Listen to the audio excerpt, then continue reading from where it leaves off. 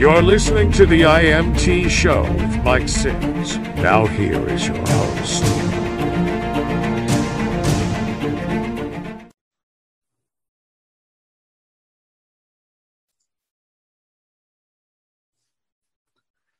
Well, I am very happy today to have Arthur J.W. Northrup, Jim, and he has wrote a number of short stories and books, like Fishing with My Father, The Brainography Manual, The Gold Slaves, Total Amnesia, and I am really thrilled to have you on here. Thank you for being on here, Jim. That's great to be here. Well, how did you start? How did you get into all this? All of this has been coming for about 20, at least 20 years. And some of the books have just been an ongoing project, but I've always enjoyed writing, and I always thought I had a real unique viewpoint, something Exactly. that is like different and not conflictive with other viewpoints, but something that's kind of like, well, what if, Right. Exactly. That's good. And I like to write about stuff. I also like to write about some of my crazy personal adventures. For instance, I wrote a short story. I have a number of them on my website, but one is running a marathon with the Runs. And I guess you can kind of understand what's the context of that story. Sure. But that was one of the craziest things I ever did. But I've always been totally into the outdoors. Me and my father had the greatest relationship ever as far as fishermen. Awesome. And we were fly fishermen. And I did write a very heartfelt story about that, my relationship with my father, who incidentally passed away about 9 months ago. Sorry to hear that. Yeah. And I actually took some of his ashes and I dropped them in one of the high mountain lakes up there that we had hiked to many, many moons ago. When he was 74 years old, which is just, he hiked over a 11,000 foot pass. Wow. To get there. And I'm 64 and I did that same, hike, and it about killed me. But that was, it was a really great, I've definitely written some stories about that, and most people really like them. That's awesome. And to hike over a mountain is that's quite a feat. Oh, I've been doing it since I was a kid. There's there are many mountains in Utah that I literally hike up over the top of just to see what's up there, and wow. It's amazing, the view. Imagine seeing the world from kind of a remote viewpoint, not caught up in all the madness of the day-to-day life, and but just kind of looking at it from a viewpoint above it, and it kind of makes all the problems look a lot different. They're smaller. Changes perceptions, doesn't it? Definitely does. Wow, that's incredible. So it's so you've been writing since the mid '80s, and yeah, and I actually wrote the book The Gold Slaves. That was my first novel. It's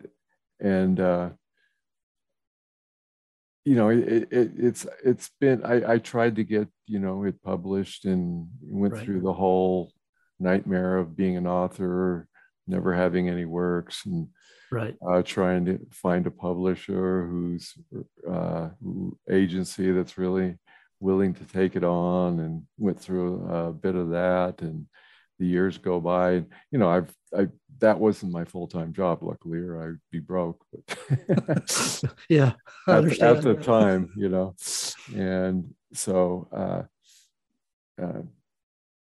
just lately, it's kind of in the last 5 years, I've put a lot of attention onto book sales and writing and things like that. You know, like in my old age, you know.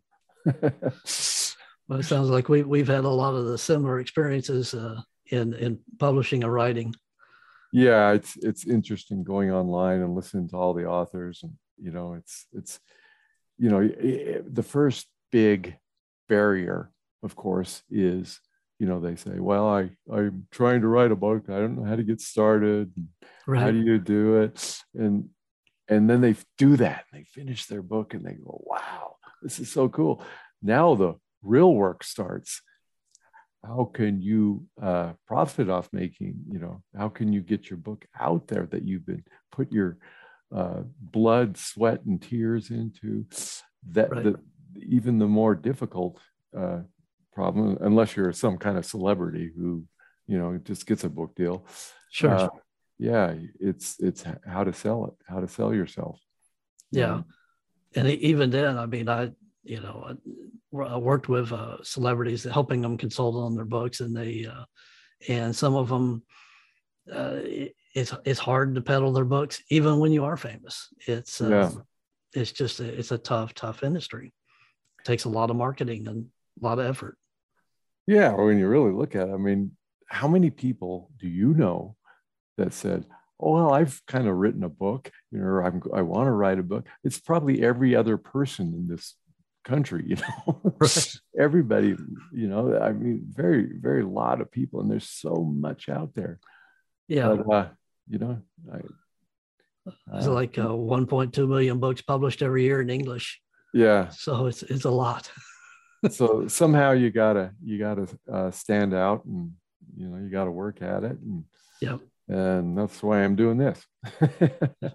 Fantastic. So what's the Gold Slaves about? Well, the original concept, and you know, if you look at my website, we have this name for me. I'm a cabin philosopher, which is, you know, most people look at that and go, what the heck does that mean? But it's kind of the idea of someone getting into a nice serene area, you know, and outdoors, and disconnected from the world around them, where they can just write, you know. Right.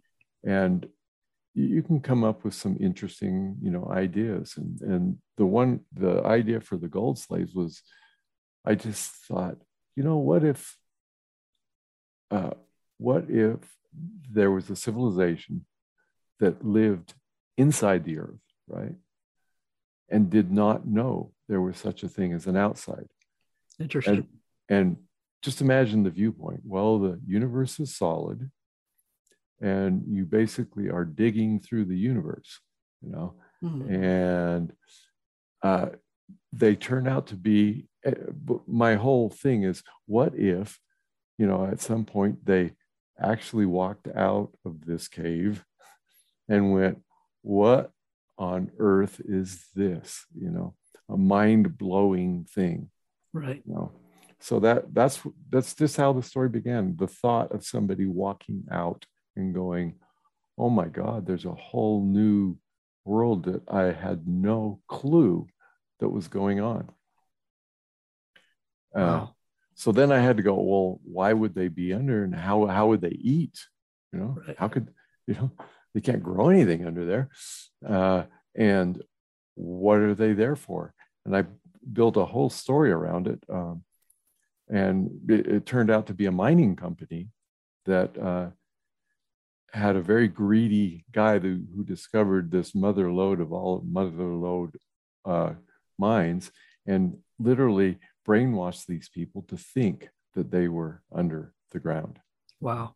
And so they offer their gold to the gods, you know. Wow. And the gods grant them food. you know, and this their entire philosophy and religion is based upon this, you know. You must follow the golden paths through the universe and donate this to the gods, and the gods will provide you with food.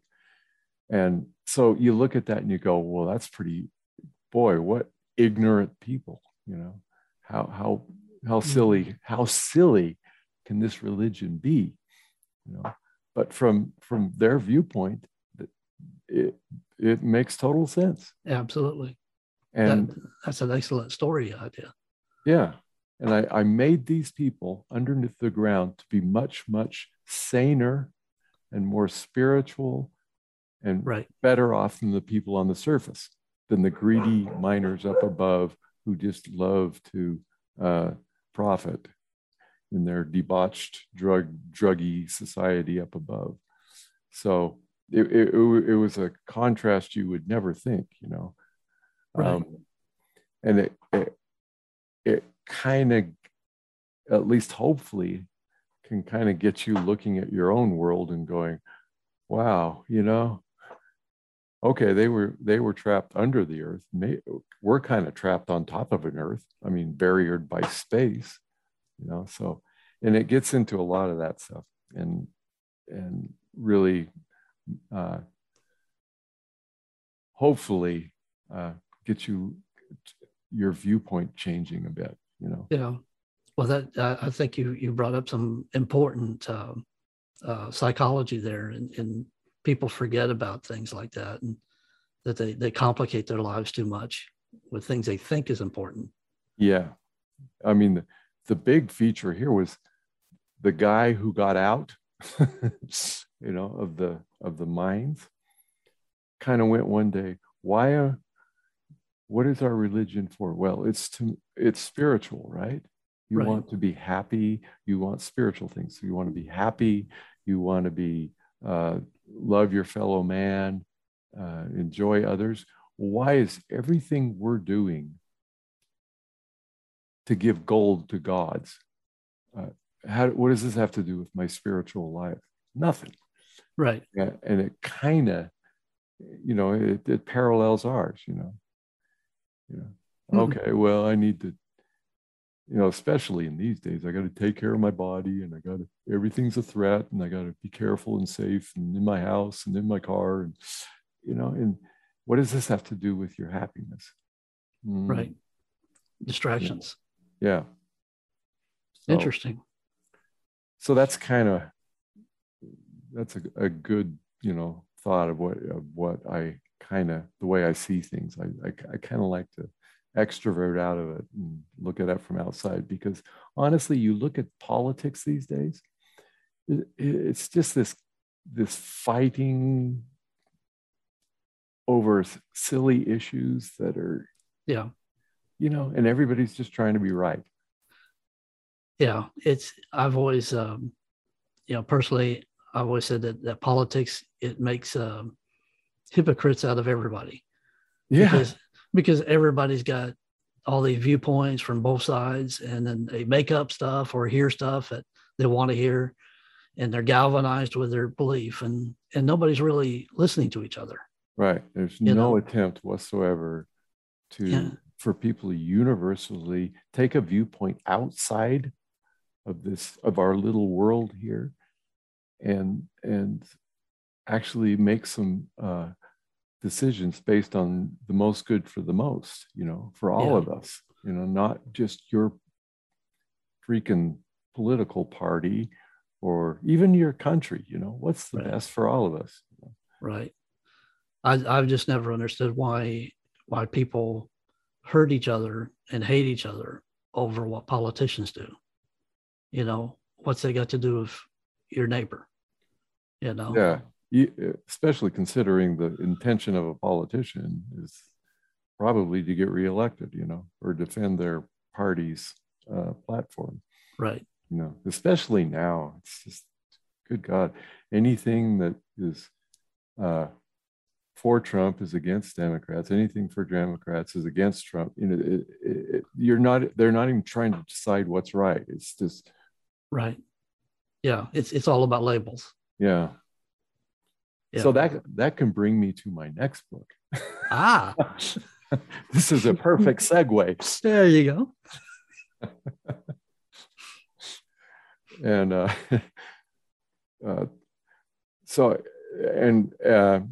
as I said, I kind of have an outside viewpoint of the whole thing, or an original viewpoint of the whole thing. And yeah, when we get into politics and this kind of stuff, we get people that are obviously not computing right? I mean, if you look at a brain, obviously it's not giving you good answers. I mean, honestly, shouldn't people be trying to figure out what's best for everybody, and stop fighting amongst themselves? So what I did is I took the attitude that, okay, you take a calculator, and you put in the number 2 + 2 = what will the answer be? It will be 4, right? Now, this is not up for debate, but it is a mechanical thing that happens, right? It isn't, the calculator has no awareness. It doesn't care about the answer, or a computer doesn't care. So what if the calculator, you get 2 + 2 = and it comes out 23? Well, you go, well, there's a bug in the calculator, right? Right. There's a bug there. So I compared this to the brain, which are modern scientists, and science is pretty materialistic, right? They're not interested in the spirit or the soul or anything like that. Interested in material. I mean, their viewpoint in general is that man is an animal. He's a brain. I mean, all you hear is that people saying, I am a brain, right? My brain tells me, well, my brain says it's right or wrong. But so a brain is a mechanical thing, right? Right. It thinks, I guess, it thinks in neurons and hardwired neural paths that have been created through evolution, through time, and they are set. Well, so why do we get wrong answers? If mankind and his brain has completely dominated the earth, he's caused over the environment completely, has incredible technology, but behavior-wise, boys, there's a lot of 2 + 2 = 24 going on. Right. I mean, obviously.